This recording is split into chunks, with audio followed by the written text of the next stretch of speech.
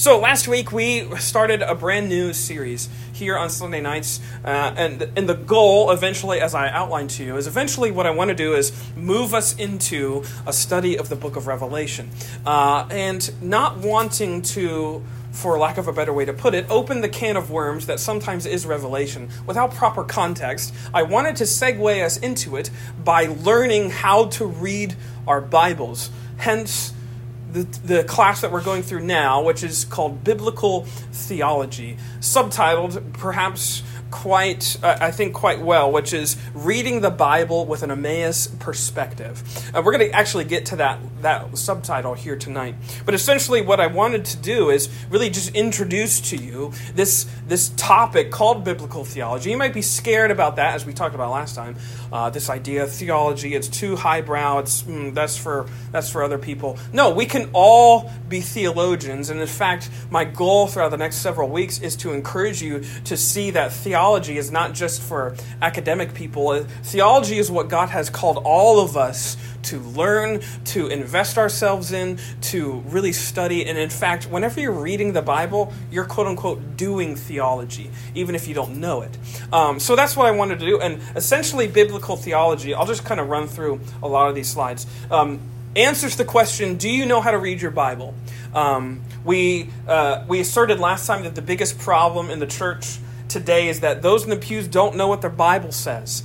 And I think that's not just a generalization. That sounds like I'm just painting with a broad brush. But as we saw last time, Ligonier and a couple other places do a survey every 2 years called the State of Theology Survey. They survey a bunch of adults, and they ask them a lot of questions. They ask them this, or they ask them to respond to these statements, like I strongly disagree, I slightly disagree, blah, blah, blah. They ask them this: the Bible, like all sacred writings, contains a helpful accounts of ancient myths, but is not literally true. And what you know, 53% of U.S. adults agreed to that, which essentially makes it very apparent where the state of the Bible is in terms of people's consciousness, what they think about it. They think about it like Aesop's Fables. It's just a book of myths.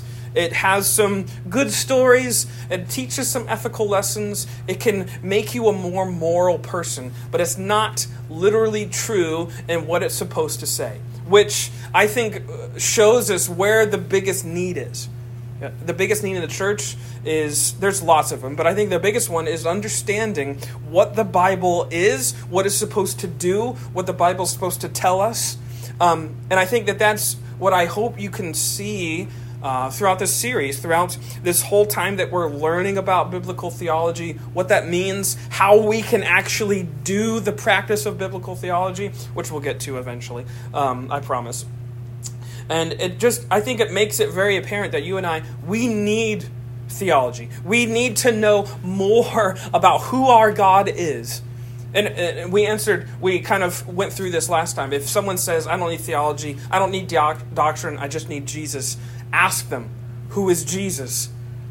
Any answer they provide, they're doing theology, whether they know it or not. They're giving you a theological answer. And the only question then, are they giving you a good answer or are they giving you a bad answer? It's going to be a very quick litmus test. If they answer that question, who is Jesus? You're going to know exactly where the theology is based on how they answer that question.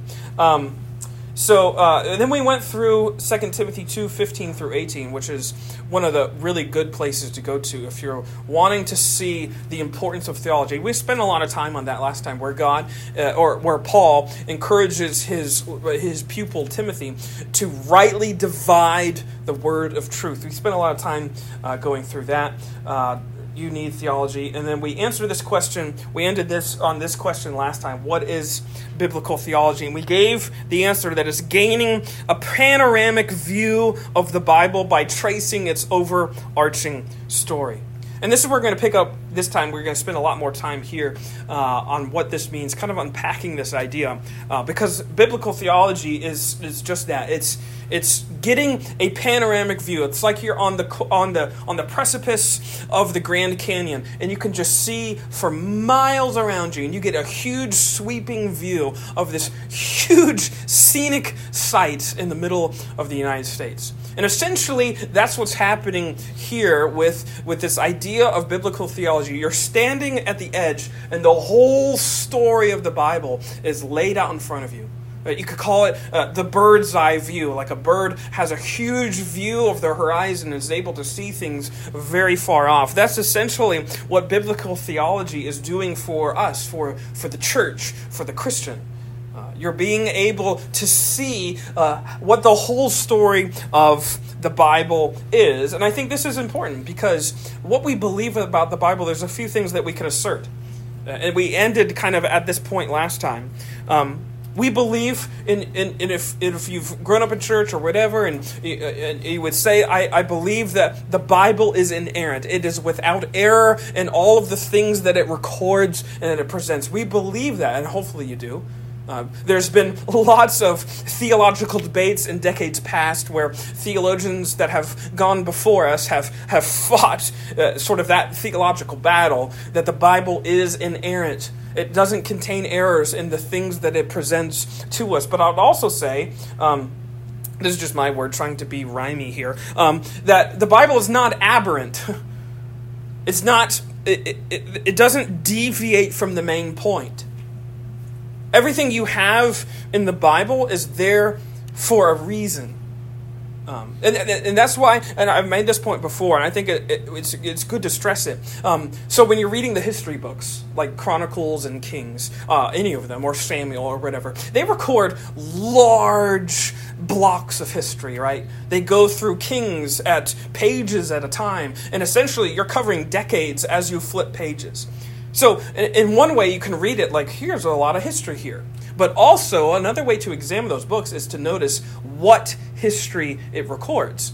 Because you'll notice there's a lot of times where it just brushes over important events of history. That one event that is recorded in Kings from the outskirts is the Battle of Carchemish, which I think is where Nebuchadnezzar defeated the Egyptians. And if you just brush over it, you won't see it recorded there. Which, in perhaps in ancient historians' mind, that would be like, how can you not record this historical event? Because the Bible is telling a certain story.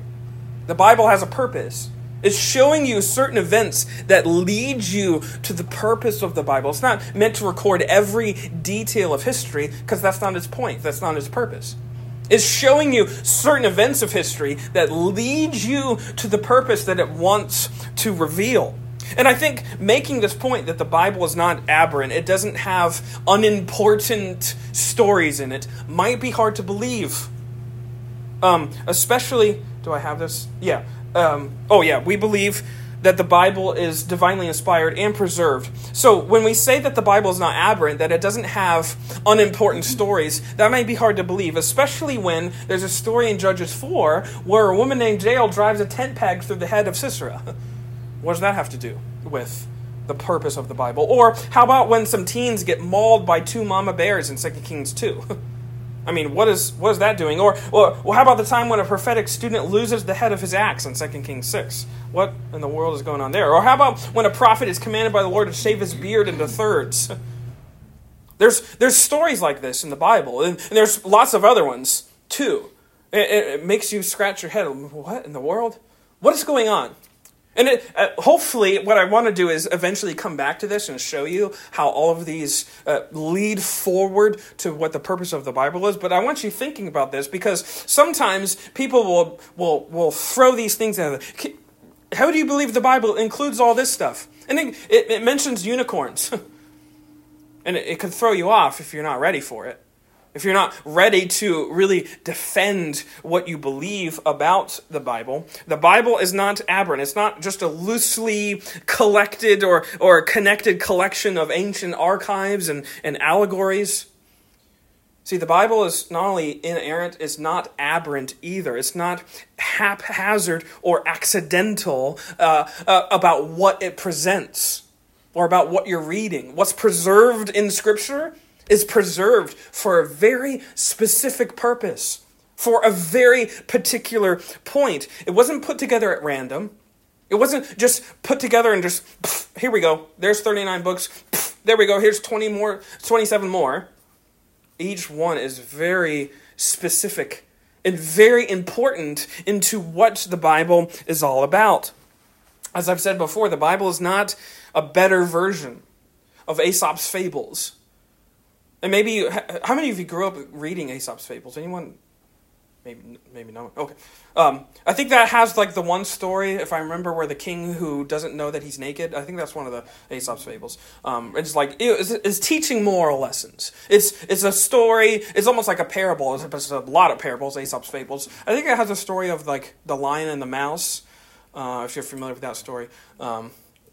Anyways, I don't want to try and remember those because I'll mess it up. But regardless, that's sometimes how people treat the Bible too. It's just a story from a long time ago. It might be real, it might not be real. Again, as we learned, it's myths, but not literally true. But it's trying to present us with morals. It's trying to present us to make us better people. But actually, the stories that are recorded in the Scripture, as we've just asserted, are not detached.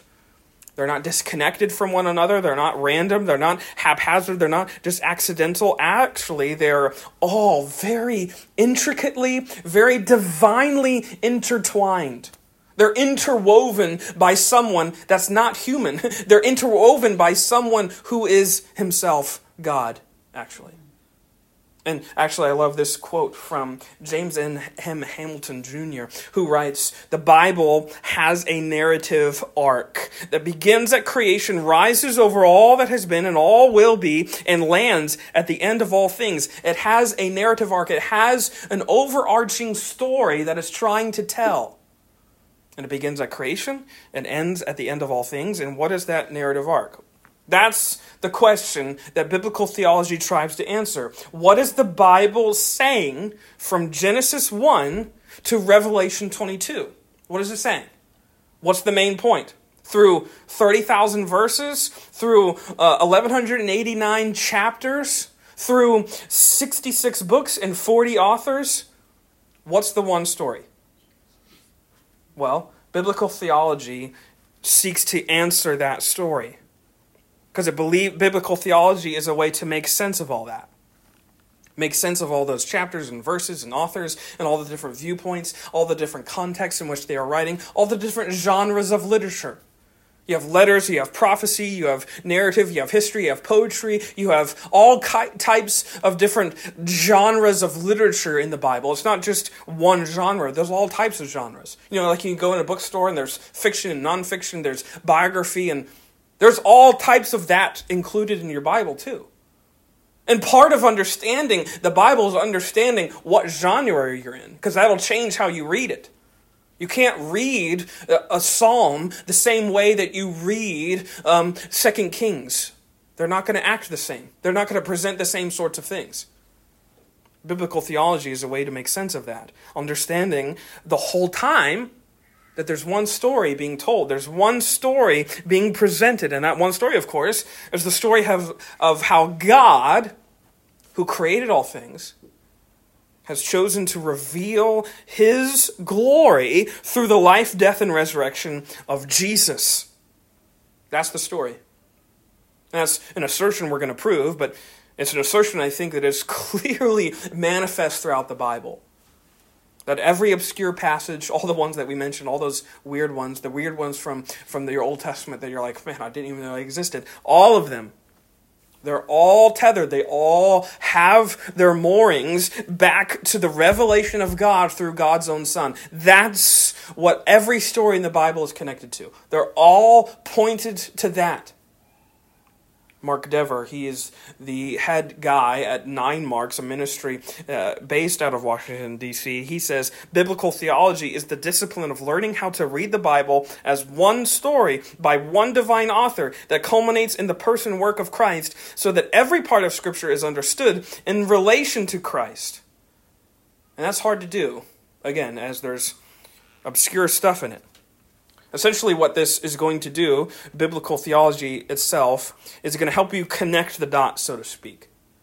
How do we connect the dots from 1 Samuel 1 to Jesus dying on the cross?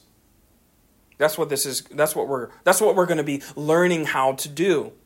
Because that's what it is. Biblical theology is the learned art of noticing how the Bible's historical context and cultural references and writing styles are all deeply connected. Not like Aesop's fables, where each story doesn't have any connecting point to the other one. They're all deeply connected.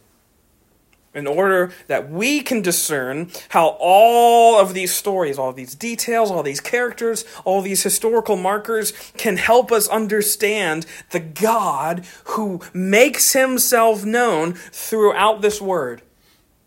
See, that's the beautiful thing. The beautiful thing about our God, God wants to be known. God is a God who wants to be known by you and by me. God's word, I think there's a fallacy, and it's probably one that's common just because of certain pieces of media and art have been produced in recent years. The Bible you have in front of you, or if you have it on your phone, regardless, it's not a divine Da Vinci Code. If you want to read the books, that's fine. I'm not going to blast Dan Brown. But if you want to read them, that's fine. But your Bible is not a Da Vinci Code. There's no secret message encoded in the Bible that we have to figure out as if we're Nick Cage from National Treasure. There's no thing that we're trying to find.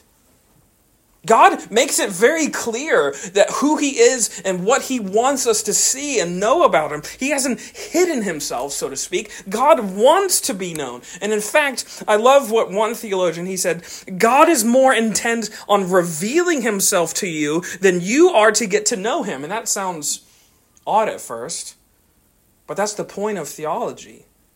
The point of theology is that God wants to be known. And the key to knowing it is this right here. We just got to read it. We just got to read it. We just got to spend more time in it. The Word of God is plain and simple the message of the revelation of God through the person and work of God's Son. I'll say that again. The Word of God is the message of the revelation of God through God's Son, his person, his work. That's what this Bible is. It's God, the Creator, the master of all things, the one who spoke and everything came into existence. He's showing us who he is by giving us his Son. Jesus makes this plain. I love what John says. Go with me to John chapter 1.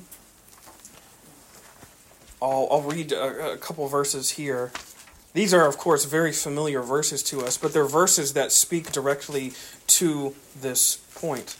John 1, look at verse 14. John's opening chapter is a masterful chapter. And he says in John chapter 1, look at verse 14, he says, the Word became flesh. That is, of course, talking about Jesus. Jesus is the Word of God, the second person of the Trinity, who, as he says, took on flesh and dwelt among us. And we have seen his glory, glory of the only Son from the Father, full of grace and truth. John bore witness about him and cried out, this is he of whom I said, he who comes after me ranks before me because he was before me. For from his fullness we have all received grace upon grace. For the law was given through Moses, but grace and truth came through Jesus Christ.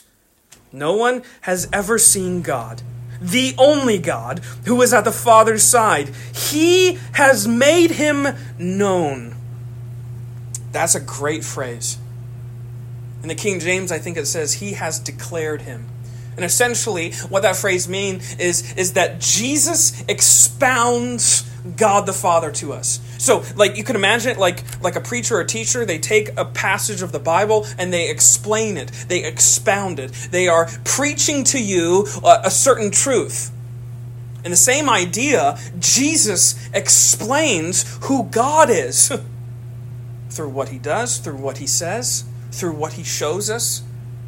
You see, that's the amazing thing about Jesus Christ. He is the revelation of God. He is Jesus' life, death, and resurrection are the best sermon about God the Father we could ever get.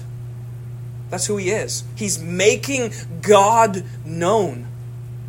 If you ever want to know what God is like, what God values, what God has most deeply in his heart, look at Jesus. That's how you know who God is. Because Jesus is making God known to you and to me. That's the point. The key to knowing God is understanding that Christ is the key. He's the key to it all. Not only understanding the Bible, but understanding who God is. If you'll permit me, let me read you this is too much words, but read you a passage from a book that my friend wrote, Chad Bird, called The Christ Key, where he's explaining some of these same topics. He says this, quote, "The key, called Christ, not only opens the door of every room from Genesis to Malachi. When you walk inside, what you see there is Christ as well. He's the key, and he is the content. In one way or another, every narrative, every prophet, every psalm whispers his name and winks about his mission. To read any part of the Bible without constantly bearing in mind its deep and purposeful ties to other parts makes as much sense as trying to understand an elephant by focusing only on the tip of its tail or examining its left nostril." And he's being coy, but you get the point, right? To say that you understand the Bible only by examining one little part or taking one little lens through which you hope to understand the Bible and saying, this explains everything, ruins the whole picture. Just having a tail in front of you, an elephant, doesn't give you a full picture. Its tail is not very large and doesn't fit its size. If you just looked at its tail, you'd be like, oh, this is a normal animal. When really, it's attached to a much bigger creature. And similarly, we keep the image of Christ fresh in our minds because that keeps the full picture fresh in our minds. That's what biblical theology is. That's what this deep investment into what the Bible says will do for us. It's the learned skill of noticing all of the ways in which the Bible advances the story of how God has redeemed the world through his only Son, Jesus. That's what biblical theology is. It's saying, okay, every story is meant to drive us to a certain purpose, that Jesus is the point of it all. That God has chosen in infinite wisdom to redeem the world through his Son. And the way in which we learn about how he has redeemed the world through his Son is in the Bible. Every story points us to that. Biblical theology is a way to understand how. You can picture it this way. I think this is a good way to picture it. I think understanding biblical theology, every story has a point, and every story has a point that is connected back to Jesus, is like reading Braille. If you read Braille, there's raised dots on a flat surface that allow blind people to read words, read books, or whatever.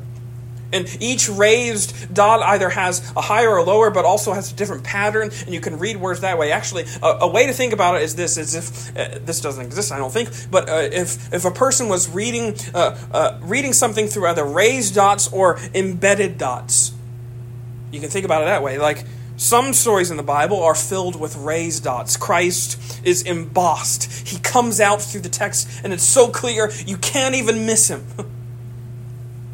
Other parts of the Bible has embedded dots, or you could say Christ is engraved. He's kind of missing.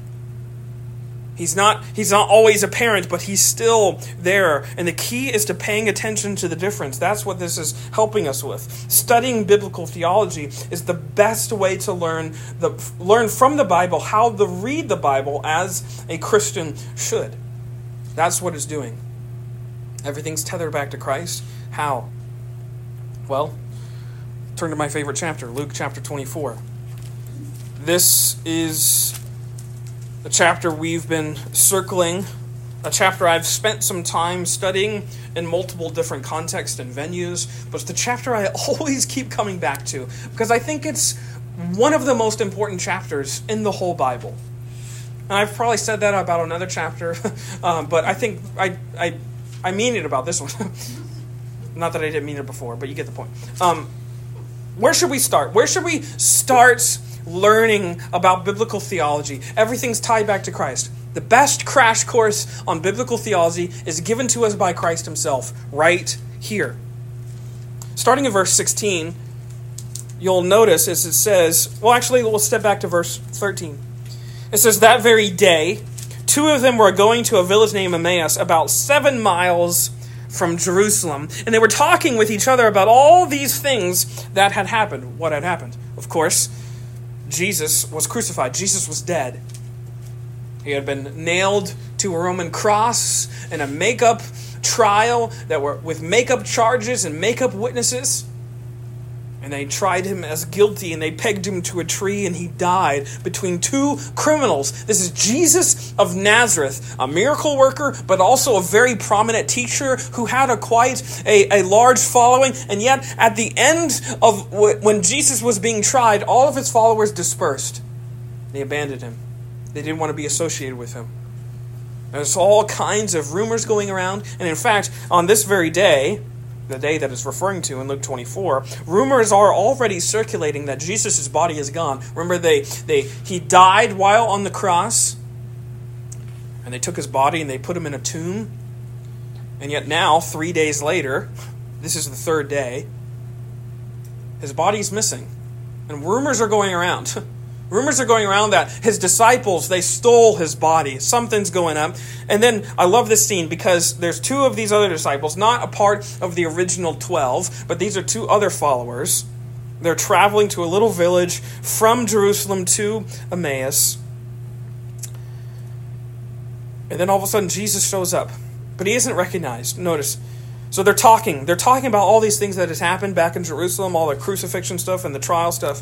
And it says, verse 15, while they were talking and discussing together, Jesus himself drew near and went with them, but their eyes were kept from recognizing him. They couldn't notice that it was Jesus. And he said to them, what is this conversation that you are holding with each other as you walk? And they stood still, looking sad. So Jesus shows up, and they're talking about all these things. And basically, Jesus walks up to them, and he doesn't let himself be known to them in some such way. And he says, why the long faces? Why are you so blue? What has you down? And then one of them, it says, verse 18, then one of them, named Cleopas, answered, are you the only visitor to Jerusalem who does not know the things that have happened in these days? Have you been living under a rock? Didn't you hear what just happened about this guy who was tried as a criminal? I love Jesus' response. He says, what things?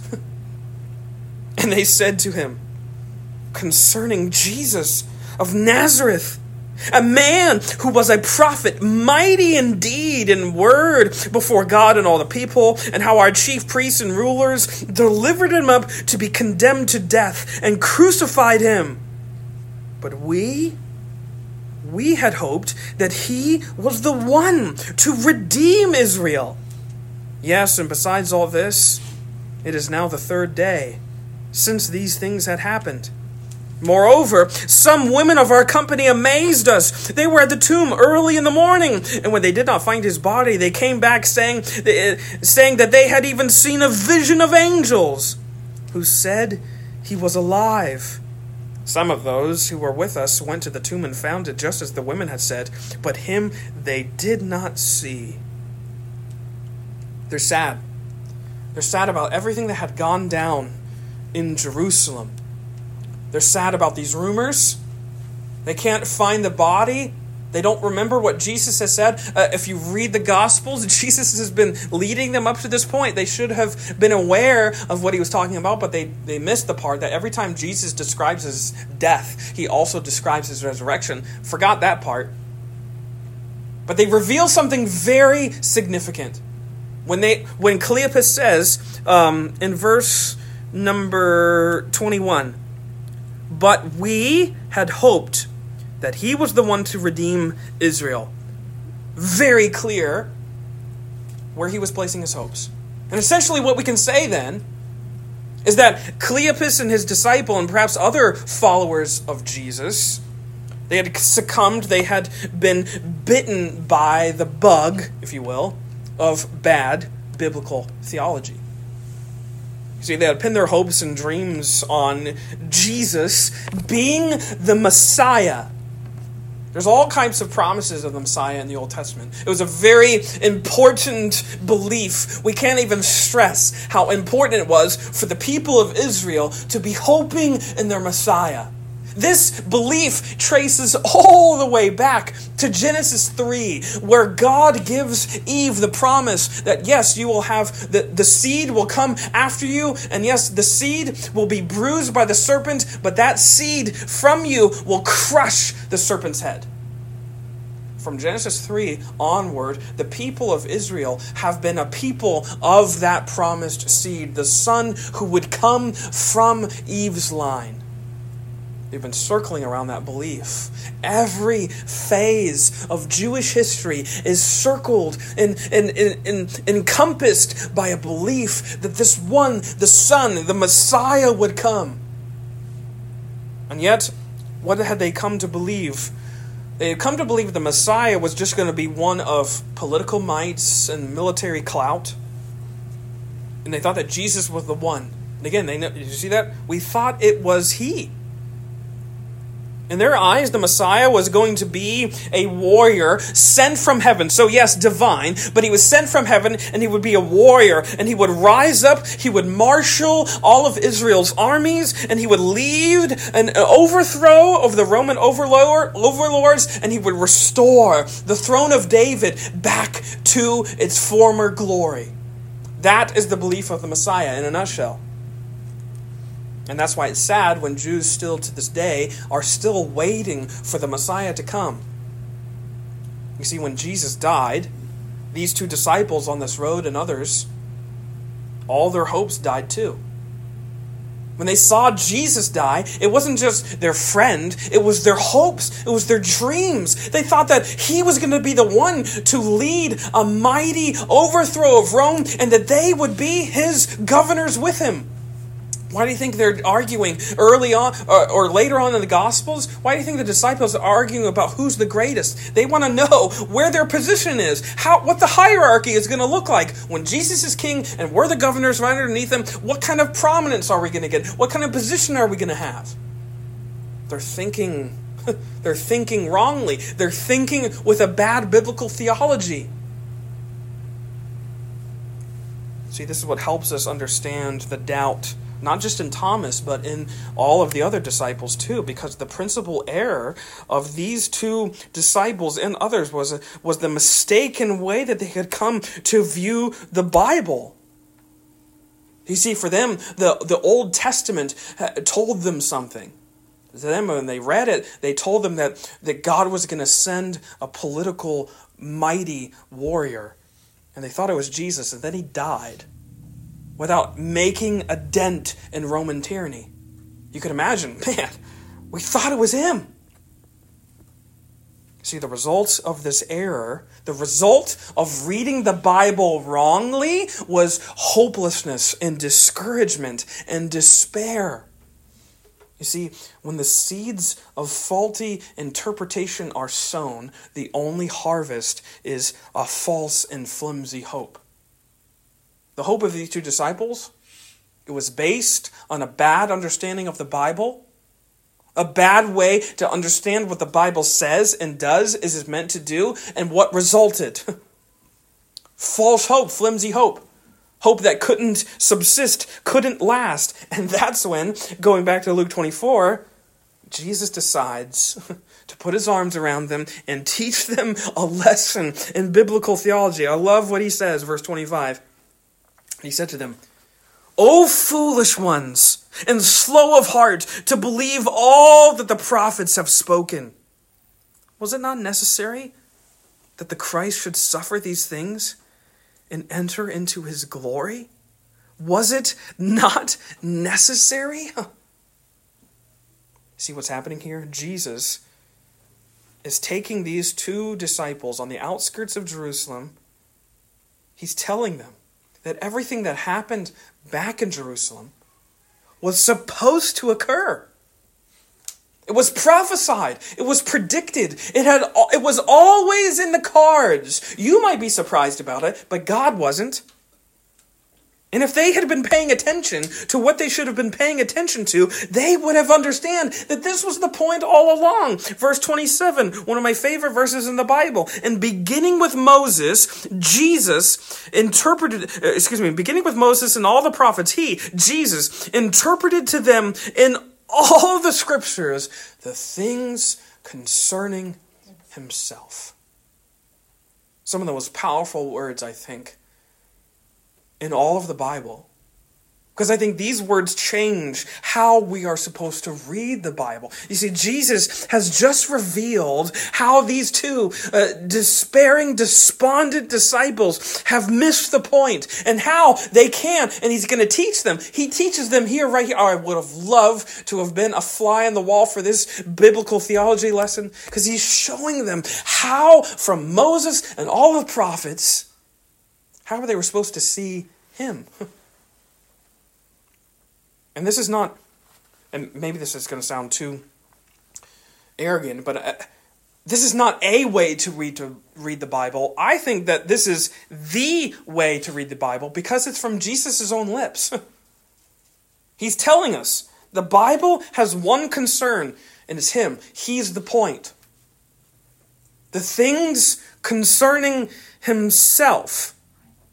According to the explanation, the interpretation, again, that word, he interpreted, he explains, he unveils, he interprets, he expounds. According to that explanation given by Jesus to these two disciples on the road to Emmaus, all of the Bible, from Moses to the very last prophet, from Genesis to Malachi, it's all concerned with Christ. And later in the same chapter, jump down to verse 44. So these two disciples, they eventually go back to the others, and then they tell them about all of this. And then later on in the chapter, Jesus just shows up. He walks through the wall. An amazing scene. And he's teaching them. He's spending time with these disciples in that room. But notice verse 44. Now all of the 12 and all the other followers, they're there with them. And then it says, then Jesus said to them, these are my words that I spoke to you while I was still with you, that everything written about me in the law of Moses and the prophets and the Psalms must be fulfilled. Then I love this. Then he opened their minds to understand the scriptures. One of Jesus' purposes after his resurrection is accomplished right here when he opened the minds of all of his followers to finally understand, maybe perhaps for the first time, what all of the Bible was about. He tells them, if you want to know what everything in your for them it was the Torah and the Tanakh, it was all of these scriptures. If you want to know what all that is about, let me show you. It's about me. It is about how I'm the fulfillment. When it says Jesus opened, again, it's the same word. He explained. He finally made it click. He expounded to them the way to make sense, to comprehend, to perceive clearly what the whole thing is about. It's about him. Again, look at verse 46. And he said to them, thus it is written that the Christ, the Messiah, should suffer, and that repentance for the forgiveness of sins should be proclaimed in his name to all nations, beginning from Jerusalem. You are witnesses of these things. And behold, I am sending the promise of my Father upon you. But stay in the city until you are clothed with power from on high. Jesus is telling them, the Bible has a point, and that point is me. I'm the one that this whole thing is about. There is a lot more that I would love to say. I think I'm going to close here, and we'll pick back up at this point as we continue stressing this entryway into biblical theology.